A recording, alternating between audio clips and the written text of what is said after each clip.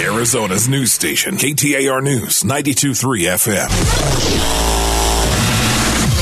No need to fear. We promise we won't give you a noogie and make you cry Russia, Russia, Russia. Who is the fearless leader? Pui. Pui, pui, and double pui. What is your language? This is a family show, remember? Pui to family stew. Nostrovia. This is Chad Benson. A lot of crazy stuff, impeachment, people dropping out, people jumping in, the who may jump in, we just don't know. Somebody help us break it all down from that world of polls. Joining us now is Paul Bentz, Senior Vice President of High Ground Inc. And I'm telling you, let's first and foremost start with impeachment. And, you know, we've seen, and everybody's heard, Paul, for the last umpteen weeks, it's not moved the needle. This poll says this poll says that. It's tough to make it all out, man. Yeah, definitely. I think people really say what they think about it and try to apply public opinion to their opinion and try to pass that off that way.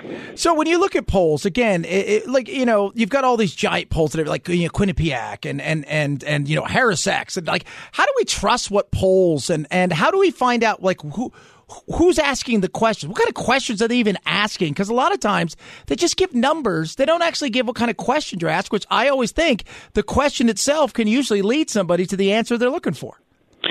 Absolutely. The questions are critically important in how you ask, and if you're adding bias in there or if you're trying to get a pure read. I think some of the national publications do a pretty good job, but they also ask sort of more general questions. It also depends on who you ask. Sometimes they just call the general public, but that's not really gauging the electorate because the electorate's a smaller subsection of the total population. Yeah, and you talk about the electorate, and that's the thing that I think people need to realize. Just because you talk to somebody who's old enough to vote doesn't mean they're actually going to vote or may not even be registered. And that's something to be aware of as we talk to Paul Bentz and we talk about this crazy world of polls and whatnot. Let's first look at it.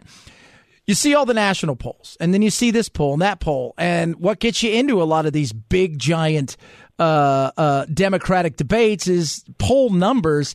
Kamala Harris dropped out and Michael Bloomberg jumped in. Why, when he jumps in, he starts at 6%, but she was just trending downward, and it's not like she was an unknown, commodity. Well, she was a distant fifth or sixth, depending on the poll you look at in Arizona. She wasn't getting a lot of traction here and in other places. I think the challenge is, Bloomberg has his name on a magazine, on a news service, and was the mayor of the largest city, one of the largest cities in the country, with national attention and Saturday Night Live and everybody else talking about it.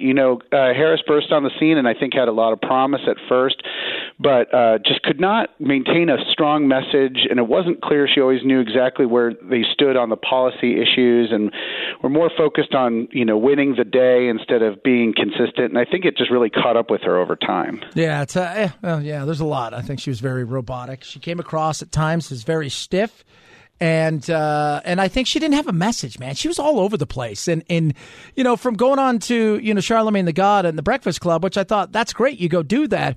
But from doing that and then talking about, hey, I smoke pot and I listen to Tupac, and people called BS on that. And the pot thing, it's like, wait a minute, you were AG of California and you were throwing people of color inside of prison. And then she didn't really have any messages anywhere. And I don't think that helped her any.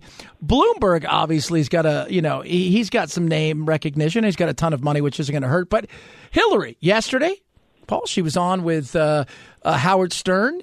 She's not left that door completely closed and locked. She's like, leave it a crack open. And did it feel like that going on there? Just kind of, you have a sense that she's not going anywhere? Well, that comes up every couple of months, especially as this issue drags on. I don't think that's wise for the Democrats to do that. I think that would be disastrous and just put a lot of further doubt in an already very crowded and very confused field. I think Bloomberg jumping in does virtually the same thing. It's not clear on exactly what the goals are here. He does have a lot of money. He dropped over $642,000 in Arizona on TV buys and came to the state first. And he's got a good position to take, I think, among Arizona voters when you look at his opposition to Medicare for all and the wealth tax and some of the stuff that the far left progressives are proposing. He provides a good countermeasure to those folks out here. But I'm not sure he can win the nomination, but he definitely provides a nice counterweight. It's funny you talk about Arizona, and I tried to get a sense because I do think we're much more purple than I think a lot of people realize that want to hold on to that. But are we really going to show that up inside of the at the election time next year? But for somebody who's a Democrat who's looking out here, what are the things that people here care about as far as that's a bridge too far for them? Medicare for All's obviously one of them. I'm sure open borders has to be something. Yes, even though definitely. Democrats want common sense immigration reform, what they don't want is open borders, right?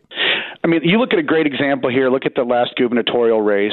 David Garcia, who went for a much more progressive campaign, got thoroughly destroyed by Governor Ducey by over 336,000 votes. Whereas Kyrsten Sinema took a more middle-of-the-road approach, appealing to independent, unaffiliated voters, and was able to defeat Martha McSally by 56,000 votes. There's 195,000 people who voted a Ducey-Sinema split ticket. So, yeah, I think if you're one of these Democrats, if you're looking at Sanders or Warren and you're talking about decriminalizing the border and Medicare for All and attacking charter schools, those are the issues that are going to be very difficult to come back from and try to win Arizona. When you look at the impeachment side of things, what's your sense here? What are you guys looking at when you look at the numbers? Because what I think I see is just like we talked about with Ducey, which is you have people that are like, yeah, I can go for Ducey, but I choose Sinema over that. And I talk to a lot of people that are, I'm fine with the inquiry, but I don't think he needs to be removed. Maybe a reprimand, but not removal.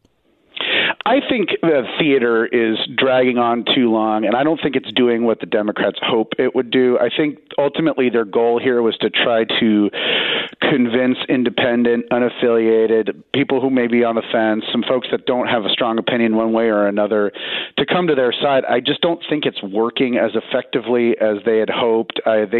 Because every time they say there's a smoking gun, the Republicans come along and just muddy the waters further. And I think the average person is looking at this thing and seeing it as a circus, and it's not really having the effect that they'd hope. I think they got to regroup and, figure out a different way forward. I don't think the longer this impeachment drags on, I think the less helpful it is for them. And it also harms them in some of the swing districts as well. Absolutely. That's I think Nancy realized that, and she got her big town hall tonight. Appreciate you always coming on, man. Thanks for taking time out with us. Paul Bentz, Senior Vice President of High Ground Inc. Thanks so much, brother. Thanks for having me.